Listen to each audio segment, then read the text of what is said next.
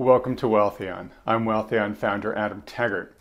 The country experienced a car market bubble after COVID hit, propelled by inventory shortages from disrupted supply chains and the unprecedented stimulus sent to businesses and households.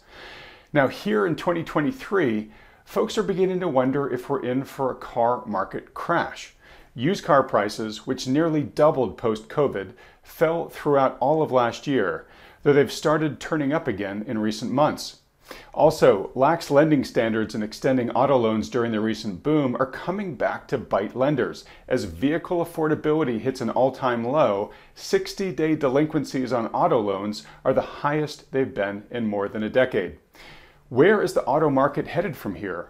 Will patient buyers for new cars and used cars be rewarded with better values in 2023? To find out, we're fortunate to welcome CarDealershipGuy to the program. He started out as a salesperson on a used car lot and is now owner and CEO of a car dealership group. In order to speak freely without industry retribution, he actively shares insider updates on the auto industry anonymously on his highly popular social media accounts. CarDealershipGuy, thanks so much for joining us today. Thank you for having me on. Hey, it's been a pleasure. Been looking forward to getting you on the program for a while. Really glad you could join us now. As we discussed, I'll call you Guy going forward for the rest of the interview, just to keep things easy. Look, a lot of questions here for you. We have had a video or two on this channel in the past couple of months about where the car market is headed, and those videos have proven extremely popular, clearly a hot button item for a lot of people. So really glad you're able to come on the channel and share your perspective with us, because as I understand it, based on your experience, you kind of know what it's like, boots on the ground, working for, a small dealership, but then you've grown the dealer group you now run, into a very large company, and kind of know what's happening at the high level too in the industry from your perch there too. So you kind of have, both a ground level view and a 30,000 foot view of what's going on in the auto market. So let me kick things off with this very general question for you. What's your current assessment of the auto market right now? Well, Adam, I think that the industry is right now going through, I would say, a divergence, which really just means that I'm pretty pleased with where new cars are headed. Overall, things are trending pretty positively, and I'll touch on that shortly. But on the used side, I don't really like what I'm seeing, and we're seeing just the situation get a lot tougher. I would say that, the past week specifically, we just hit a new low from an inventory availability perspective, down to 2.07 cars in dealers' inventories all across the nation. Just to give you some perspective, a year ago, that was closer to 2.5 million. And in 2019, that was closer to 2.7 million. So I think new car, I'm seeing it start to rebound, and happy to double click on that, whereas used cars is actually deteriorating at the moment. Okay. So it's almost sort of like a tale of two markets, right? You're saying, used car looking pretty okay, used car looking pretty tight. And when you say okay for new cars, is that from like a dealer perspective in terms of profitability and sales? Or is that from a customer standpoint in terms of getting a good value on a new car, or is it both? Yeah, so let's dig into that, right? So you have a couple of things going on the new car side right now. Number one, you are seeing that new car inventories are up roughly 50% year over year, right? So there's just more inventory available for buyers out there on the new side. Now, what that doesn't take into account is that it's not evenly distributed, right? So your Toyota lots right now are pretty much empty. They don't have any cars, and the cars that they're selling are going right to the customers' homes because they're already pre-sold. Right. On the other hand, you have brands such as Chrysler, Volvo, Jeep, Buick, which they do have inventory, a lot more than the average, brand in the industry. And these brands are actually offering some incentives on their vehicles. You can get the car at MSRP or maybe even a bit below. And so it's sort of a tale of, a tale of two sides here when it comes to what on the new car side, what is available, because just some brands have inventory and have figured out their supply chains. And really, mostly the Asian brands, Toyota, Honda, Kia, they really are still struggling. And again, it's always a function of supply and demand, of course. Although, I like to put a spotlight on Toyota, who has just not been able to figure out their supply chain, and they are at historic lows when it comes to inventory availability. Now, it's not just inventory availability, but as I mentioned, I'm seeing some things that I like on the new car side, right? Well, you're seeing stuff like buyer incentives, where incentives are up roughly 50% quarter over quarter right now, which again, all that means is that car buyers have a better chance of getting a better deal on a car than they did a quarter ago, because there's some more incentives in the market, which is likely driven by there being more supply available on the market and OEMs wanting to push these cars out. And then the third and last thing that I'll mention on the new car side is that markups are starting to disappear. And again, not evenly distributed. That's mostly on the brands that have supply. So all in all, I would tell you that on the new car side, things are trending positively for consumers. I would also say that this things are trending positively for dealers because, yes, you can sell fewer cars and make more money per car, but that doesn't help your long-term business, right? That doesn't bring you as many trade-ins. It doesn't bring you as many repeat customers. And so I think overall dealers are pleased, especially the ones that have more inventory, that they finally have cars to sell to consumers. Okay. So let's actually talk about inventory for a second. So during COVID, right, we had these massive supply issues, for two reasons. One, just getting components was a real challenge, especially we all read about the microchips and stuff, right, that kept a lot of cars from being able to be put on a lot. And then we had a ton of demand as people were getting stimulus funds, and one of the things they wanted to go spend it on was cars, right? So you kind of had a double-edged shock there: low supply, high demand. Where are we in terms of ironing out the supply issues? Sounds like you're saying Toyota is still seeing some residual effects. Is it just them, and is the inventory kind of back to where it was pre-COVID in terms of the time it takes to get a car manufactured and on the lot? The short answer is no. I think we're still, if you look at what, the economists in the industry are saying, they're calling for at least till 2026, where we may start to see normalization. Wow. If you ask, yeah, exactly. I mean, it's wild to think about, but honestly, I don't even think 2026, and I'll tell you why, right? Right now, we underproduced 8.6 million cars over the last 3 years, right? 8.6 million fewer new cars entered the market. That's a problem, right? Because that means that now, if you go back, we're exactly 3 years since shutdowns started happening for the pandemic. Well, we're not seeing as many lease returns coming back in, right? And the issue there is specifically, I want to say the numbers around 20 to 25% fewer cars being returned leases. And all that happens is those are the cars that make it to the used car market, right? So when I tell you that we have fewer cars in the used car market, right, that's driven by these, fewer cars coming back from lease. And it's all one big cycle. And so look, when you underproduce close to 10 million cars in 3 years, right? Typically in the US, we sell like 17 plus minus million cars a year, new cars. Now we're projected to sell, say, close to 15 million over the last couple of years. It's been a little bit below that, a little bit more than that, but it hasn't been nearly the number it needs to be to maintain a healthy market. Well, you're going to see a couple of things. You're going to see the prices of used cars remain higher because they are still the less expensive option in the market. And you're just going to see a function that it's going to take us a lot longer to get back to prices as they were, if we even get close to that. And the reason I'm skeptical of that is because guess what? The cost to produce a new car has also gone up.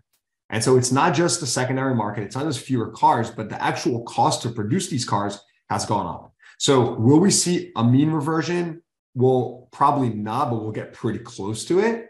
And when will that happen? It's at least a couple years out with, all across the board, and specifically for the used car market. But for the new car market, it's going to be really brand dependent. And the brands that have more cars and have more incentives to push out those cars the prices will come down faster than the brands that just still don't have the cars to offer. And, supply is not anywhere close to where demand needs to be. Okay. And you had said that some of those brands that are having enough supply to, start being able to offer incentives were brands like Chrysler, Buick, Volvo, Jeep. All right, so a lot of great things that you just mentioned there. First question is you said that there was a shortfall of about 10 million cars over the 3 years since the pandemic hit. And I was curious, it sounds like you're answering my question here. I was wondering, did we actually produce less cars, or did we just take a lot longer to get the cars out in the world? Meaning we had made, because we had all seen those pictures of cars that had been manufactured, but they were just sitting in these massive lots because they needed like a chip or a couple of chips or whatever. And so, I think there was assumption there that we would still make about the same amount of cars. They just might take a lot longer to get onto the market, but eventually they would, and things would equilibrate. Sounds like what you're saying is no, we actually made a fair amount less cars during that period. Yeah, I think what I'm saying is that fewer cars were purchased by consumers. Every brand is different, right? Like ultimately you can produce a car and it can sit in the warehouse and it's not yet sold. But I think the bottom line is, right, we didn't hit that 17 million number of units that need to be sold annually in order to maintain equilibrium in the market.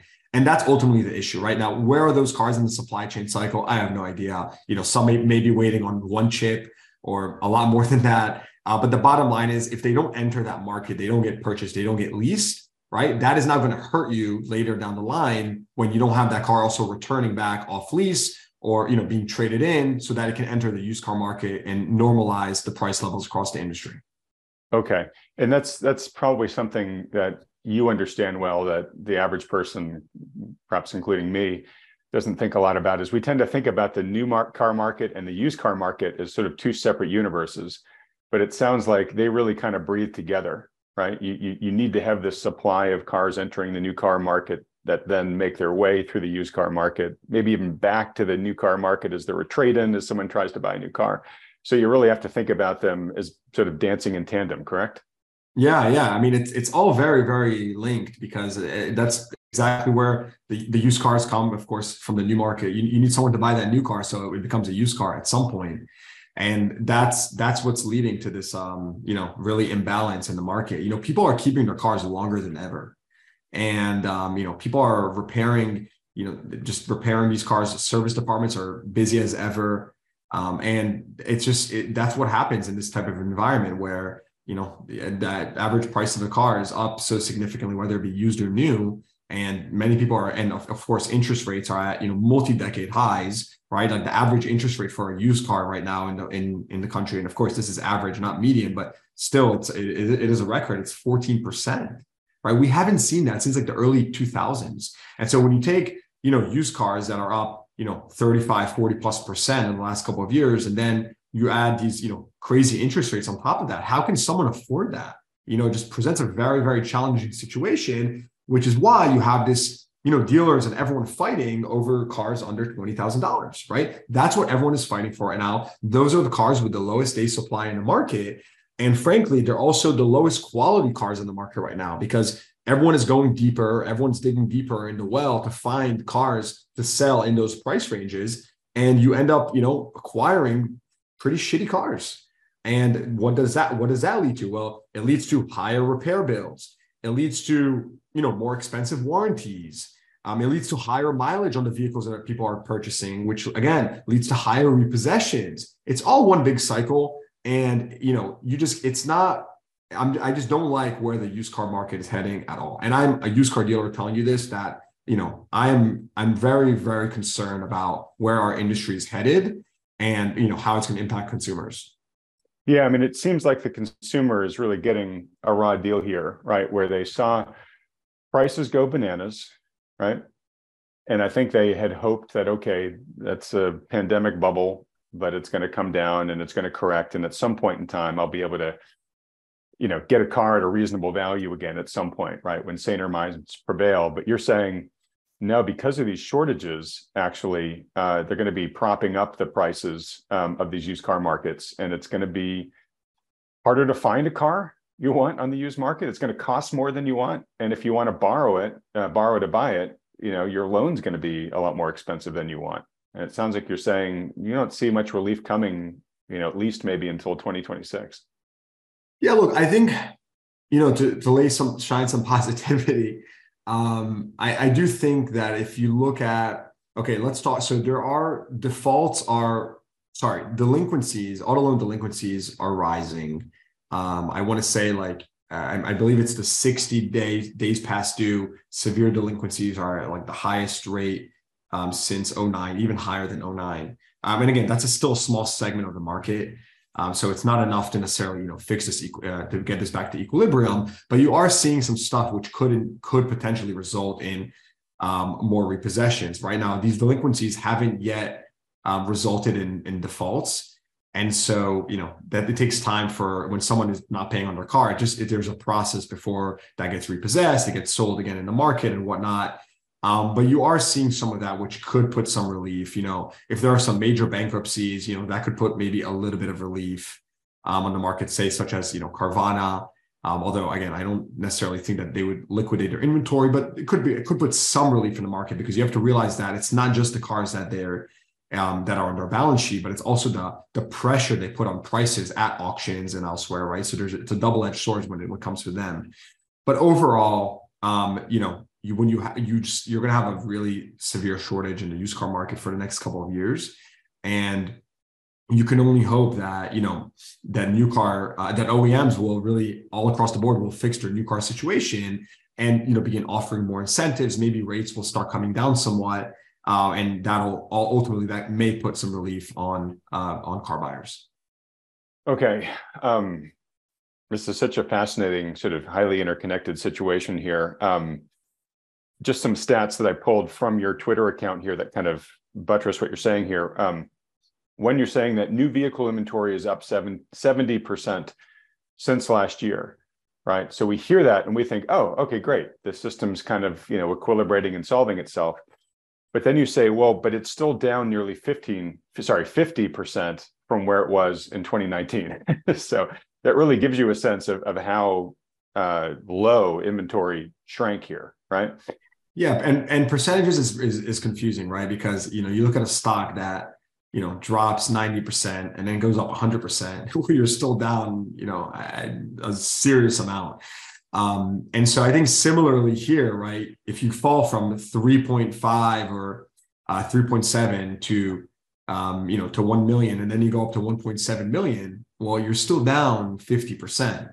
And I think the other thing to consider here is that the vehicles that are available in the market, right, it's not necessarily your inexpensive or well-equipped sedan or your Honda Civic, right? In many cases, it's the pickup trucks, which, they are expensive and not everyone wants a pickup truck.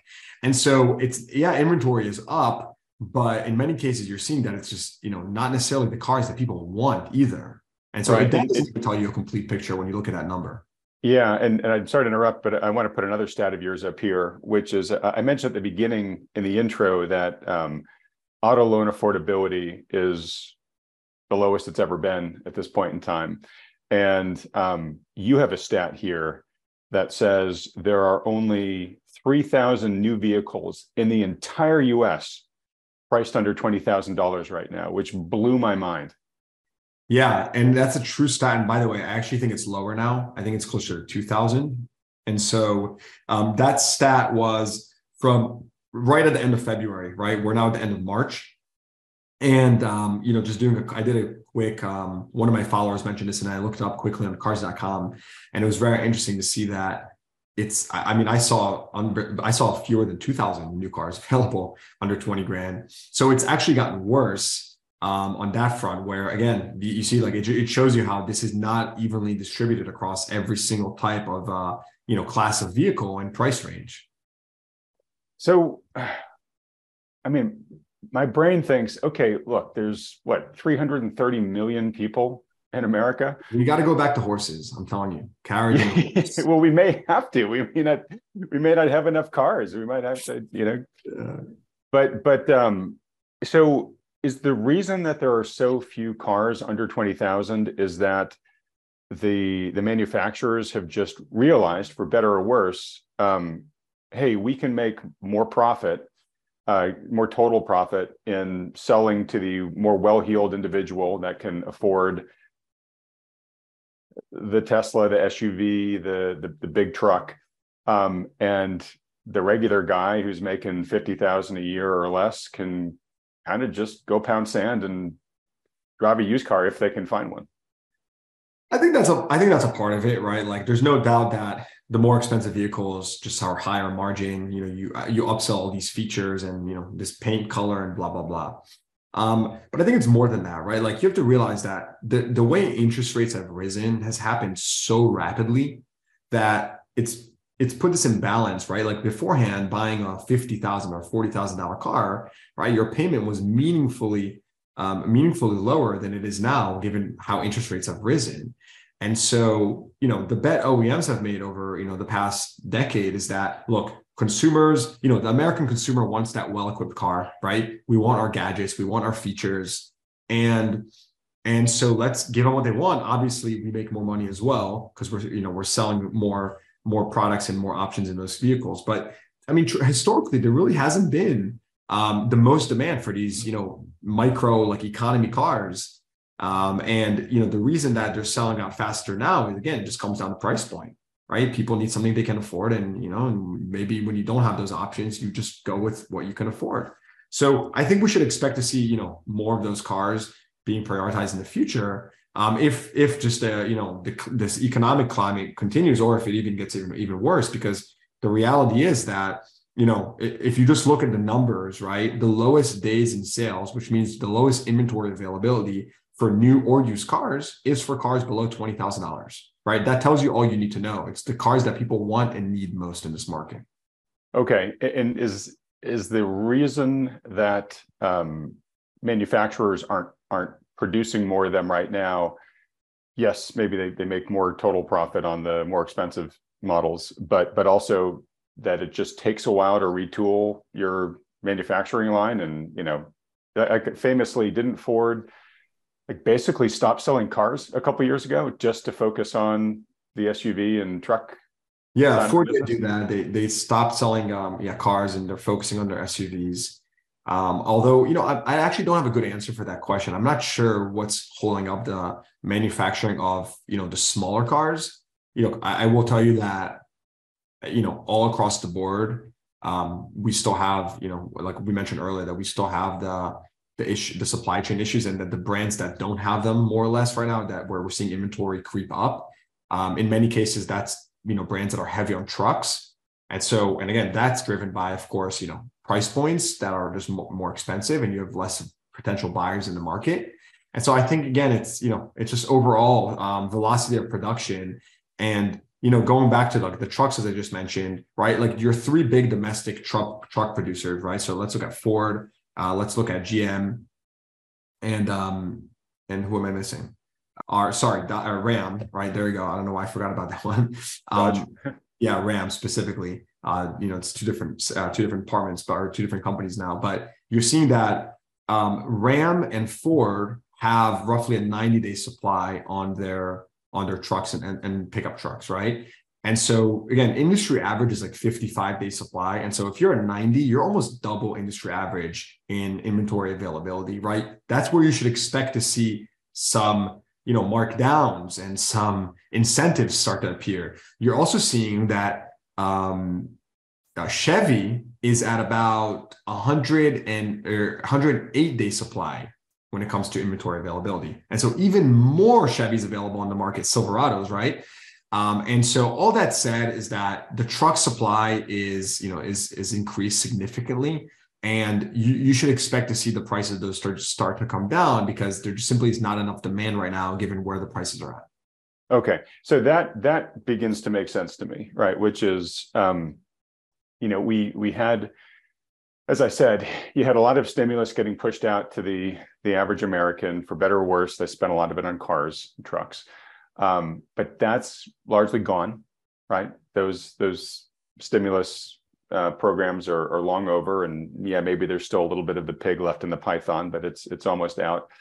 The economy is slowing, layoffs are growing, housing market's looking ricketier, real wages continue their monthly decline. I think we're at 2 years worth of back-to-back monthly declines in real wages.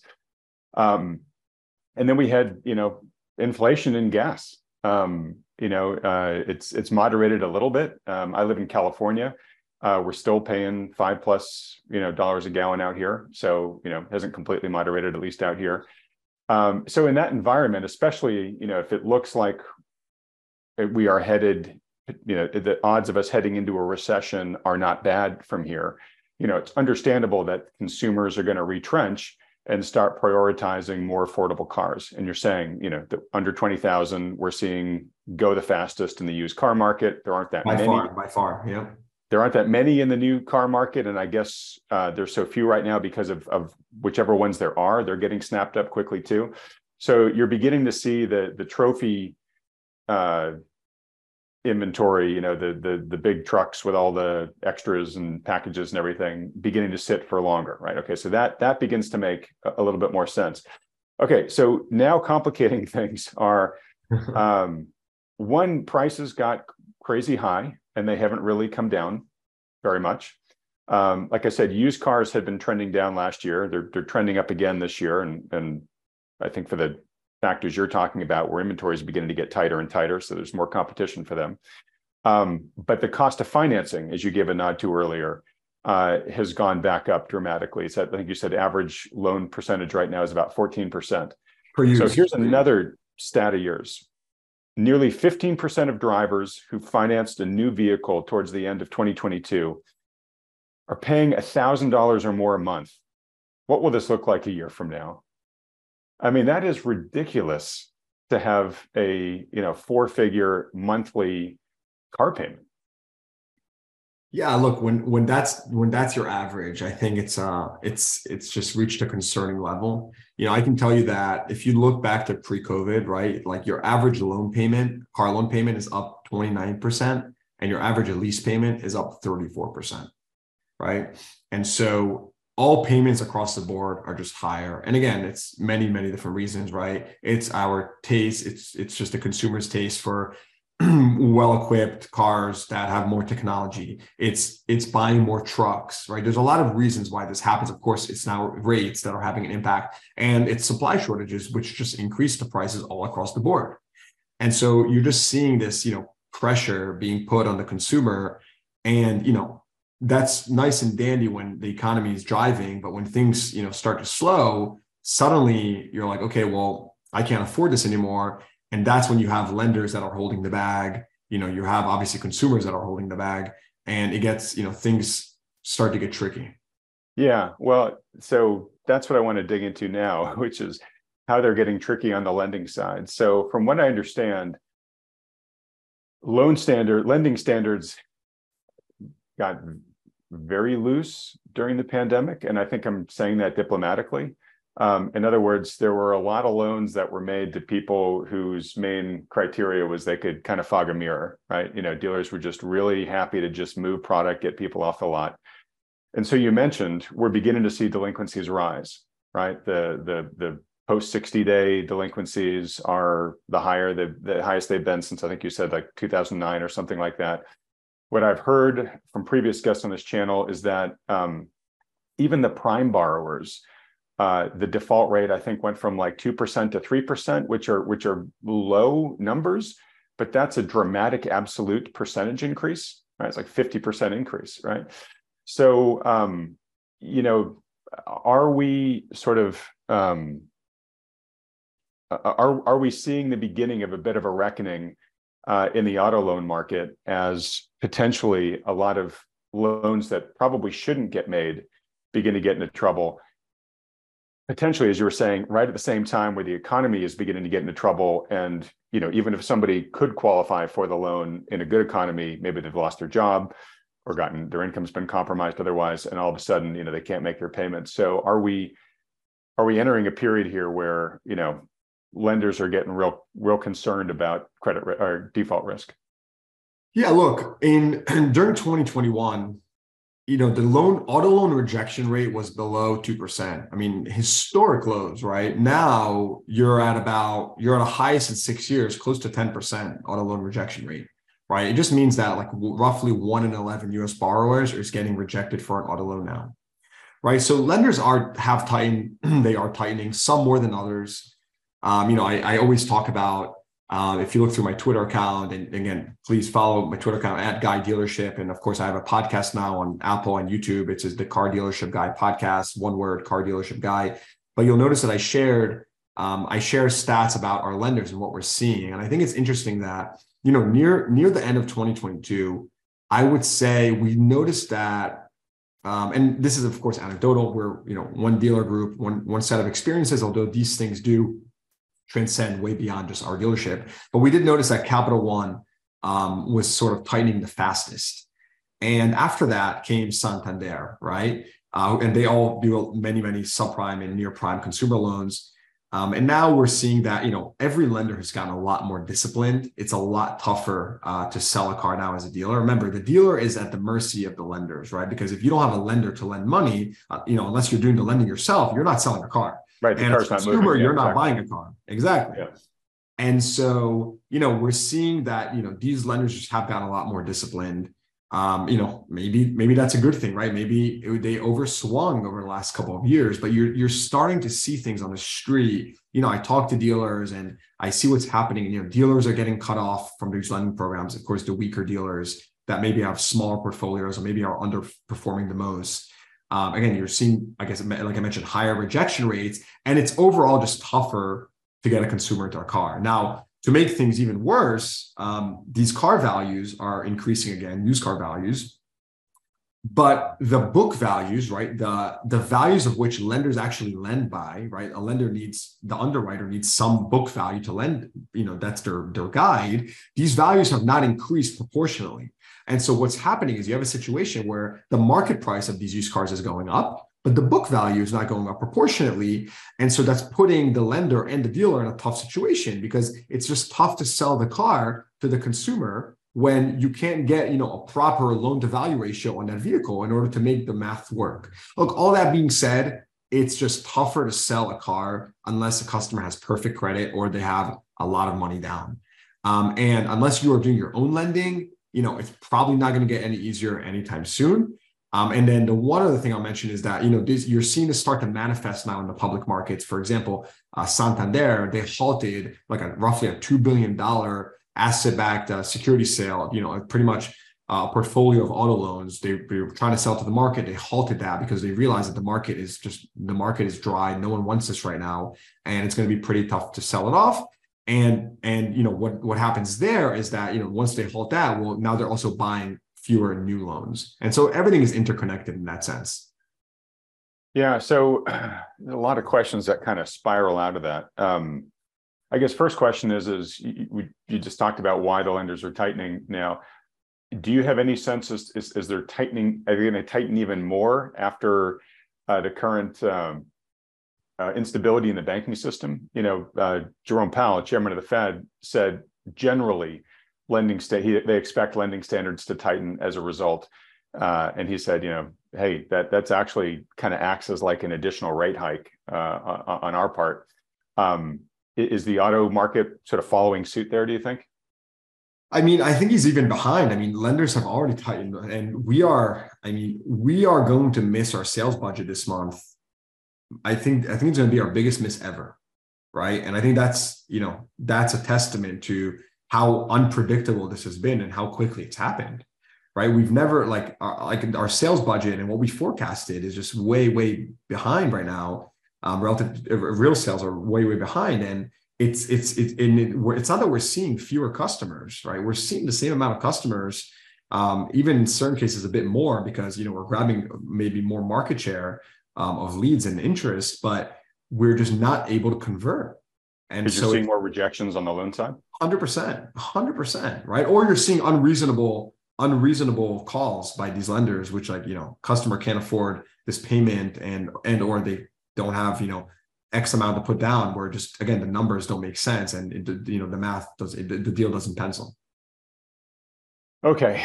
So there's a bunch of sort of second order effects that knock off of these lending standards, right? So fewer consumers can get approved for the loans to buy their cars, right? So then dealers sell fewer cars, and obviously the banks make fewer loans and make less money.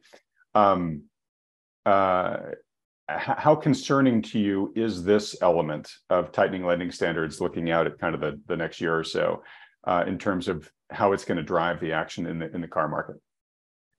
Well, look, you're going to see again, dealers are going to do less volume, right? Used car sales or available inventory is going to remain, lower than historical standards, which is going to buoy prices, no doubt about it.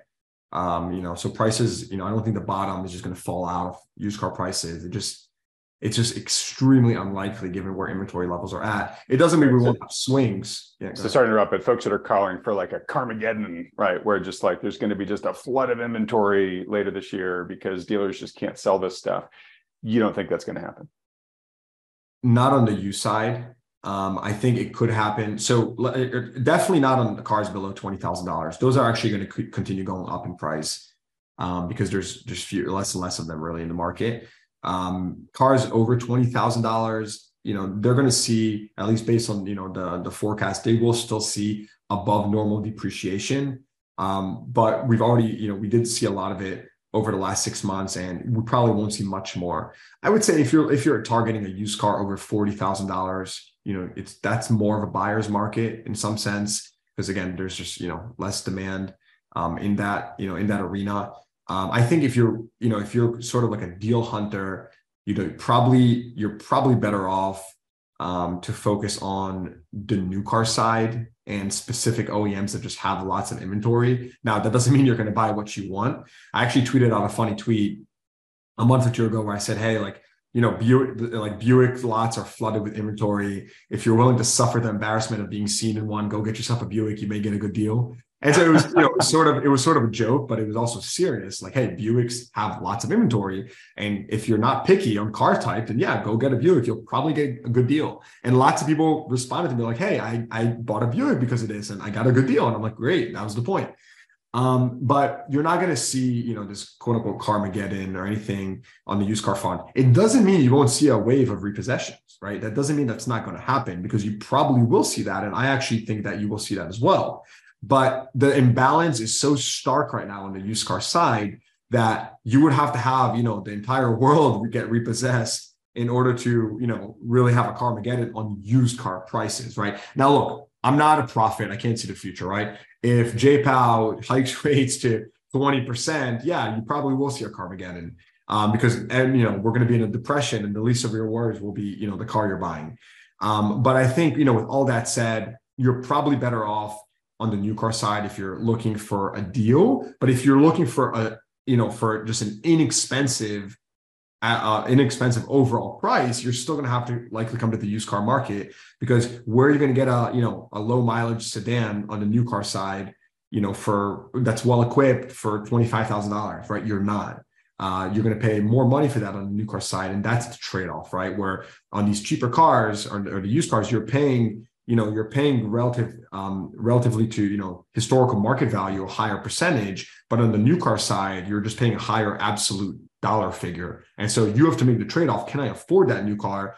And if I can, well, guess what? I'm going to have to overpay for that used car because I don't really have any other choice. Or, I can do some public transit or whatnot, but, not many of us can really, it's not really practical for all of us. So. Mm-hmm. All right. Well, so on the used car side, I just want to read this tweet that you put out recently. You've mentioned a number of these points, but it's worth just kind of ending on this before we go to the next topic. You say the supply of inexpensive used cars continues to dwindle. You've been saying that all throughout this interview. We have 25% fewer used cars in dealership inventories versus 2019, right? 2.2 million versus 2.9 million. This is leaving many budget-constrained consumers with no choice but to purchase older cars that are much more susceptible to mechanical breakdowns. And unsurprisingly, it's now becoming clear that selling older cars results in a higher rate of repossessions. Bookmark this tweet. We're going to see a lot more of this over the next 12 months. So we kind of have this issue of unaffordability that's forcing people down the quality chain. They've got older cars, those cars break down more. And then, if the car's not working and the person still owes money on it, it goes into repo, usually probably not that long after. Um, and people just defaulting on their loans, as we've just talked about, because they become a lot more onerous. Um, how big of like a repo wave are you fearing here? And will that impact inventories at all? Or just as repos come on the market, as long as they're under 20K, they're just going to keep getting snapped up for the foreseeable future? Well, look, I think one of the things I learned early in my career in this business, and one of the first thing I learned was that 50% of repossessions roughly happen because a consumer has some repairs that they can't afford. Right. And again, it's rough math, but when you think about it, right, 1 in 2 people that have their car repossessed, it's because they stop making their payments. It's because they just have a problem they can't fix, can't afford it. That's the reason, right? Quality. And so for us, we always prioritize quality from the early days because, again, it's good for the dealer and the consumer, right? Obviously, you have a happy customer and you have, a better portfolio. Your paper performs better. Everyone's happier. Now, when you're selling these older cars, it's we can recondition it all we want, and it's going to be nice and great car when we sell it. But at the end of the day, if historically we sell cars, I'm giving you like a rough number, right, that have 50,000 miles, let's say, or 40,000 miles. And now we're selling cars that are averaging 70,000 miles or 80,000 miles. And again, that's an average. So some are even more than that. Well, you're running into an issue where, these cars they have a lower lifespan, maybe some have more than others, but people are going to run into issues earlier. And a large portion of those customers that run into these issues earlier in their ownership cycle are not going to be able to afford those, repairs, and they're going to end up having that car repossessed. And so we should absolutely expect a higher rate of repossessions now that, cars that are older are staying on the roads, and, they have higher miles and, historical standards. And then, another thing I'll mention on that note is that, I had a gentleman in my tweets mention that they operate a chain of 30 repair shops, and that year over year, the volume they're seeing, the unit volume is flat, but the repair order, the average transaction price has actually gone higher, right? And that's not only because of, structural labor costs are up and stuff like that, and parts costs. It's also because people are getting more work done to their cars because they're keeping them longer and they're buying older cars. And so not a surprise, but I think ultimately it will manifest in a higher rate of repossessions. And, it's just really tough to predict what that really looks like. But what I can tell you is that given all these factors that I just mentioned are unprecedented, we should also expect an unprecedented outcome, because, we cannot rely on prior baselines as our current baselines, because that's just incorrect. It's just not the case anymore. Okay. Well said. Unprecedented times kind of everywhere these days, but certainly in the auto market. I want to get to a couple of questions for you as we begin to sort of wrap things up here. By the way, Guy, thanks for giving us, this is excellent industry insight. Really appreciate you giving us so much time. Where to start, right? Yeah, I know. Well, no. So I want to get to just sort of, some general car buying, advice for people that are looking to buy a car within the next year. But before we get there, you made a comment I just would like for you to expound upon here a little bit. You said that the 2010s was the decade of the used car dealer, right? These are the Carvanas, the CarMaxes, et cetera. They're all now facing immense headwinds, and we've seen the headlines, of the trouble that those companies are in now. You say this next decade, the 2020s, will be the decade of the franchise dealer. You mentioned a few by name: Asbury, Lithia, Group One, et cetera. You say they're now supported by massive tailwinds. Can you explain what you mean by that? Yeah. So again, I'm a used car dealer, so this is not what I want to say, but it's the truth, right? The 2010s, right? We were in a zero interest rate environment, and it was just a huge tailwinds for the used cars and used car business. Very, very low risk. Used cars were extremely cheap. You could get a very low rate on a used car, whereas today that's not the case. I mean, there's just all these factors that made it very attractive to be a used car buyer. Problem is now that's not the case any longer. And in addition to the fact that it's just more expensive and lending is more expensive, and the average used car loan is 6% higher, as in 6 points higher than the average new car loan nowadays. But also what you're seeing is that used car dealers are much more susceptible to these volatility and swings in the economy, right? And these interest rate swings have really, really made it tough to be a used car dealer because, in Q4, we all took massive write-downs on our inventory because, interest rates started shooting up or shot up even higher, faster, and demand was down and inventory values just dropped. Now, the thing about being a franchise dealer, which is why I'm a believer in it, is that I think it's better to be a franchise dealer in periods of volatility or high volatility because it's really simple, right? Like franchise dealers just have multiple revenue streams. They're not relying just on one single asset and, used car to make their money. Yes, when you sell a used car, you make money in various ways, right? Financing, and warranties and blah, blah, blah. But the bottom line is, as a franchise dealer, you have a service department, you have a parts department, you have a new car department, a used car department. You just have many different ways of actually bringing in revenue, and you're more hedged, right? You're not relying on used cars. Yeah, if there's not enough used cars in the market, well, guess what? You can sell more new cars. Of course, you're doing more service because if there's not enough used cars in the market, then more people are holding onto the cars. They need to come to you for service, and you're just able to offer, different types of services and products that can help you weather the storm and get through these tough periods. So I'm very long on franchise dealerships, and I just think that the 2020s and really moving forward is just going to be their position to win as people do more service on their cars and as new car inventory begins to rebound. Okay, makes total sense. In this market environment, we have been hammering the drum of diversification for people in terms of a way to mostly protect their wealth, but also diversification also has some prudent growth attributes to it as well. So same deal here. Rocky times in the auto industry, you want to be diversified from your income stream. Yep.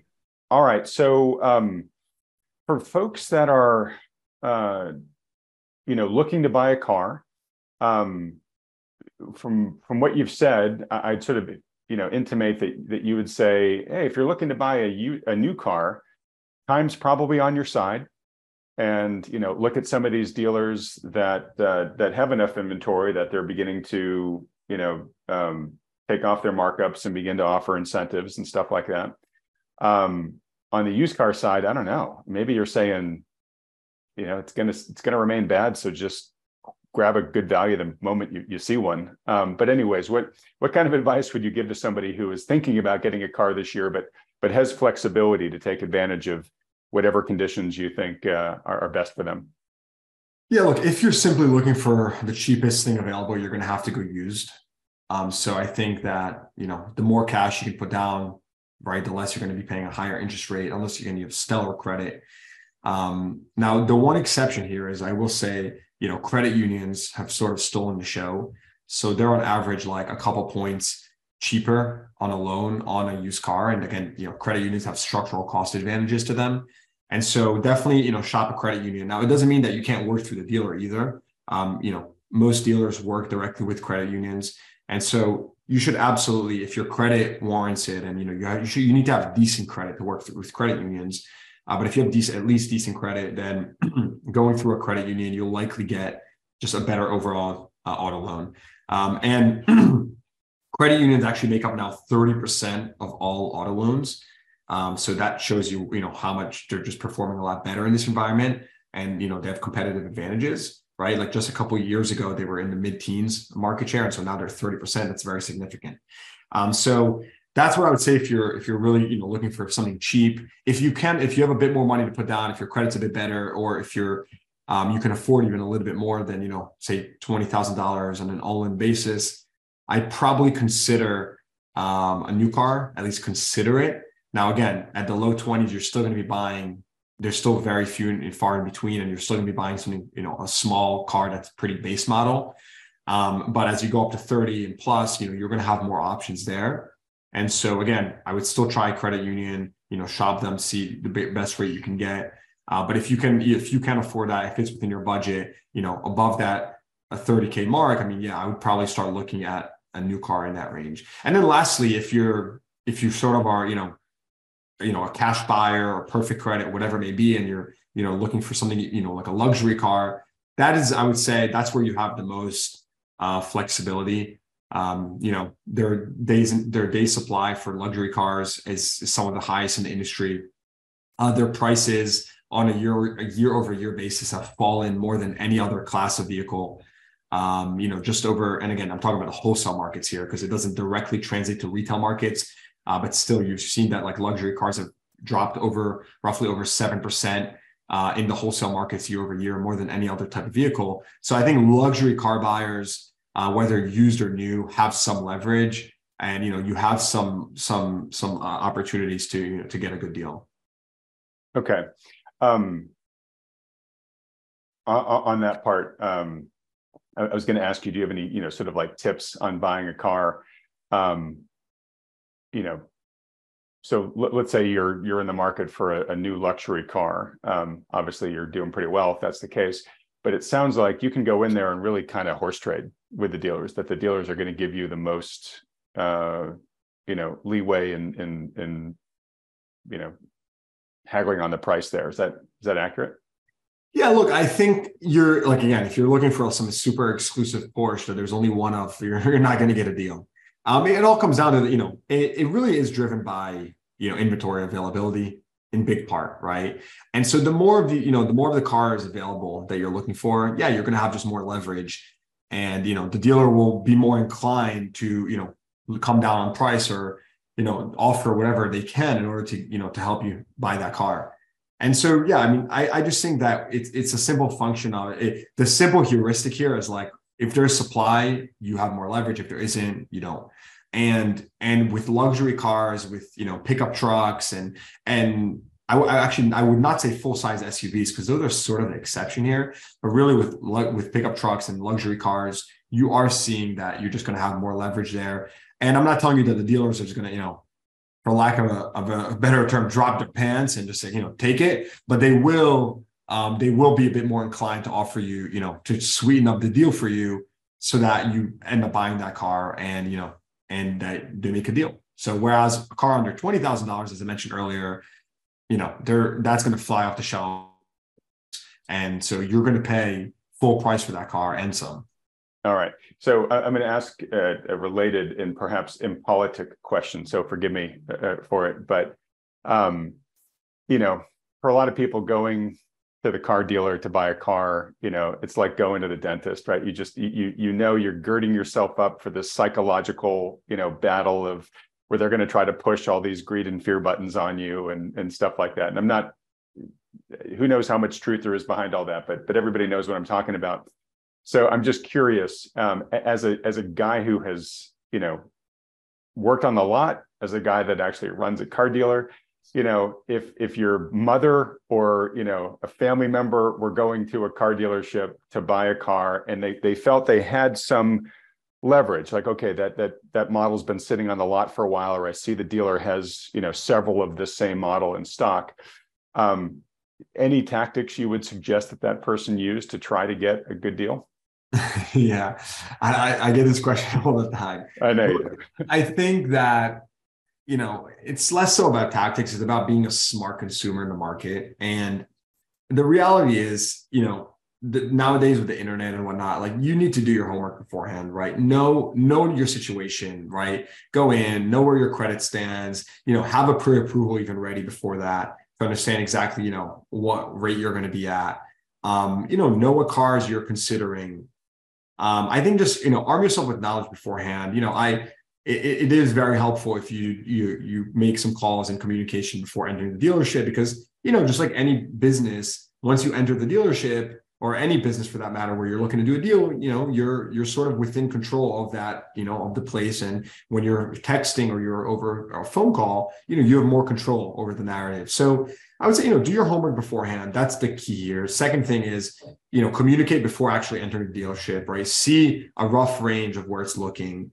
And I think, once you find something that you like, or you think is the right deal for you, or potentially, I think that's when, you make your way to the dealership and, try to sharpen the pencil and, and leave with the deal in hand. But I think there's one thing that I would also add here, which is, relationships. I think in times like these, when, like cars are just not available like they were, a couple of years back, I really do think that relationships matter. And, if you know someone that works at a dealership, or, a friend of a friend, a family member, whatever, I think it's very helpful to, to speak with them, to go through them. And, I'm just a big believer in that. It's in this environment, you want to use sort of every tool available to you. And I wouldn't discount that. Even, you've seen all these, all the brands and all the companies pop up in the last couple of years, which have sort of been like, don't talk to anyone. But I actually think that in this environment, it's advantageous to speak with someone. And if not for nothing else, just to, get their take on it, someone that you trust, of course. And yeah, that's my sort of take for any potential buyers out there. Okay. So it sounds like, doing a lot of your homework beforehand and coming in with look, I've done my research. It tells me this model is worth about this much. I'm pre-qualified for this, like kind of, this is what I'm willing to pay for this car. Put that on the table early and see if it's a deal breaker or if there's a way to horse trade to something that both you and them can accept. 100%. Okay. All right. Let's see. One more practical question. So you talked about credit unions. So I just want to make this clear in people's minds what to do here, because the average person doesn't buy a car every year, and so you kind of get rusty on this. So should somebody go to their credit union before going to the dealership and saying, I think I want to buy a car in this range, I'm going to need a loan of about X, then get pre-approved for the rate? So you're walking into the dealer basically saying, I don't need dealership financing. I've already got this credit union pre-approval for this loan, which I want to use to buy this car for this price. Is that how it works? I wouldn't say I don't need dealership financing, because I think you're pigeonholing yourself. Dealers, many times they get incentives from their lending partners to, produce loans. And so it's actually in dealers' incentive for you to purchase with a loan in most cases, not all cases, in most cases. So I would just shop independently at the credit union and then let the dealer show me what they're able to get me in terms of rate and deal, and then compare the two. Because, many times, people come to us with credit union approvals, and we're able to beat that with our credit unions. Because you got to remember, me as a dealer, I work with, 10 credit unions, let's say, and a consumer might only be a member at one credit union, or they might go to one credit union's website and press get pre-approved. And so I wouldn't limit yourself, but I would definitely do your homework and check both your own independent credit union, and then also have the dealer that you're working with check their credit union partners as well. Okay. So basically you come in and you say, I'm pre-approved for this loan from this credit union, and I'm using them unless you can beat it with your financing. Yeah, but I wouldn't even say that. I would just say, yeah, what can you do for me? I have some other offers, but just show me what you got. And, you could say, I'm getting pre-approved through a credit union, but I'm eager to see if you can do better or something along those lines. So yeah, I think that's the right take. Okay, great. All right. Well, look, this has been great, Guy. Wrapping it up, I just got two last questions for you. The second of which is, where can folks go to learn about you and your work? So we'll get there in just a second. But is there any other counsel you have for today's car curious American that we haven't already touched on?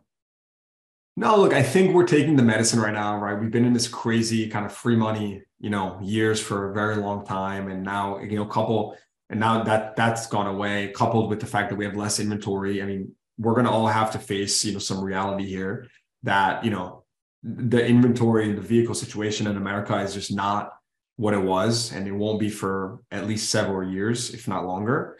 I'm sure anyone here that's traveled and been to Europe and been, to the Middle East and Asia has seen that, owning a car in many of these countries is a lot more expensive. Buying a car is, it costs more.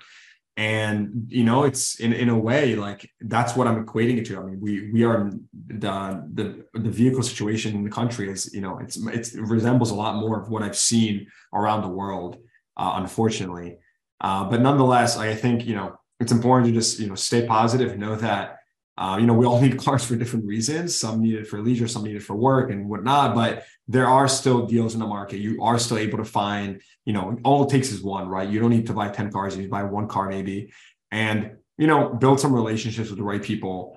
Find reputable dealers. You might have to wait a bit, right? Start early, right? If you're looking for a specific car, start 3-6 months early if you can. There's always benefits to that. And just know that, new car situation is improving overall. It's not evenly distributed just yet, but it is getting better. And ultimately that will trickle down to the used car market as well. And, I do think that I am an optimist. I do think that things will get better for everyone and all the consumers and dealers within a couple of years, but it will take some time until we really get to as close as possible to pre-COVID levels. Okay. All right. Well said. You made me think of one last question I'm going to squeeze in here under the buzzer, which is, we didn't talk at all about the private market for used cars. And I'm just curious, the Craigslists and whatnot. And I'm just curious, what dynamic are you observing there in that market, given the tightness of used cars right now? Is it becoming a better place to find a good value or a worse given these dynamics? I think there's positives and negatives to dealers, private market, and all that. And I think it's another place depending on the consumer. I just recently invested in a company called Private Auto that I tweeted about, and their whole thesis is, hey, we want to digitize the private sale, right? So to make it really easy and trusted for anyone that wants to buy or sell privately. Right now, why do people want to buy and sell privately? And there's many reasons for that, right? Typically, consumers do that because maybe the seller wants to retain more margin and get more money for the car, or at least keep more money after they sell the car.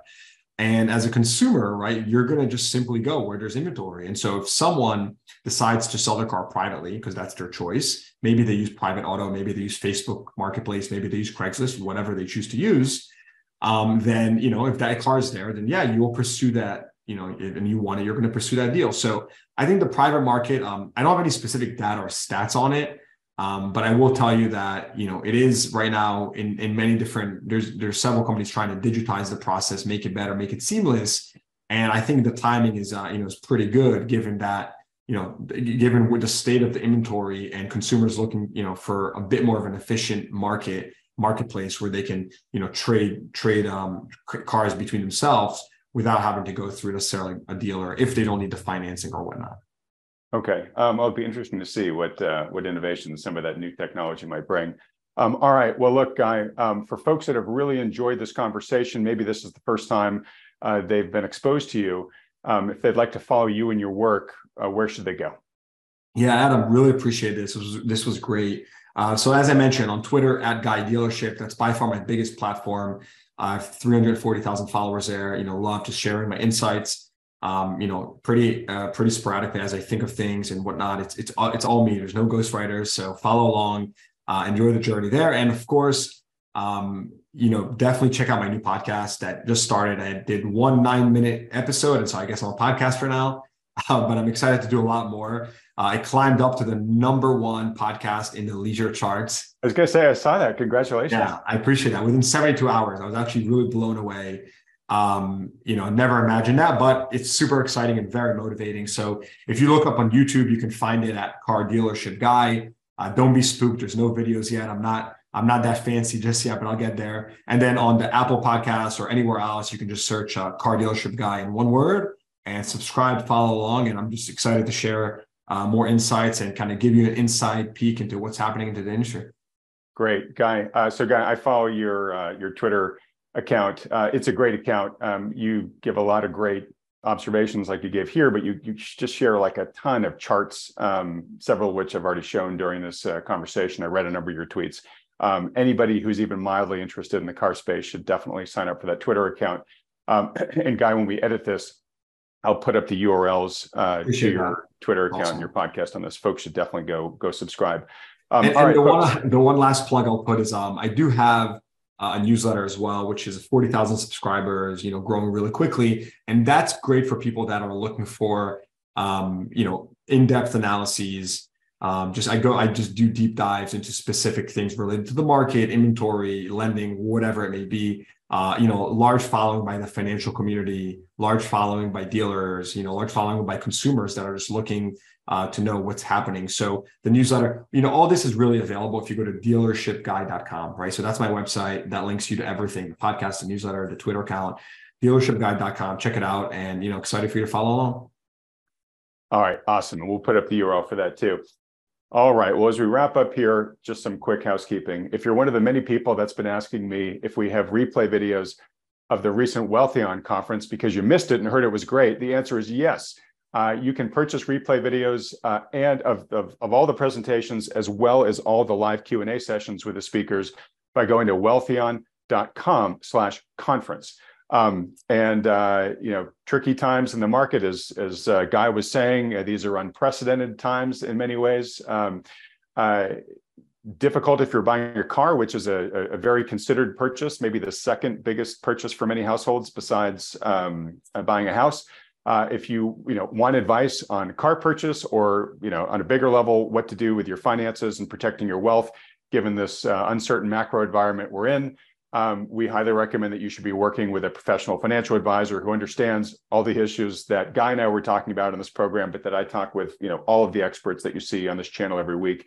If you've got a good one who can do that with you, great, stick with them. If you don't, or if you'd like the input of one who does, feel free to fill out the short form at wealthion.com and schedule a personal free consultation with the financial advisors endorsed by Wealthion there.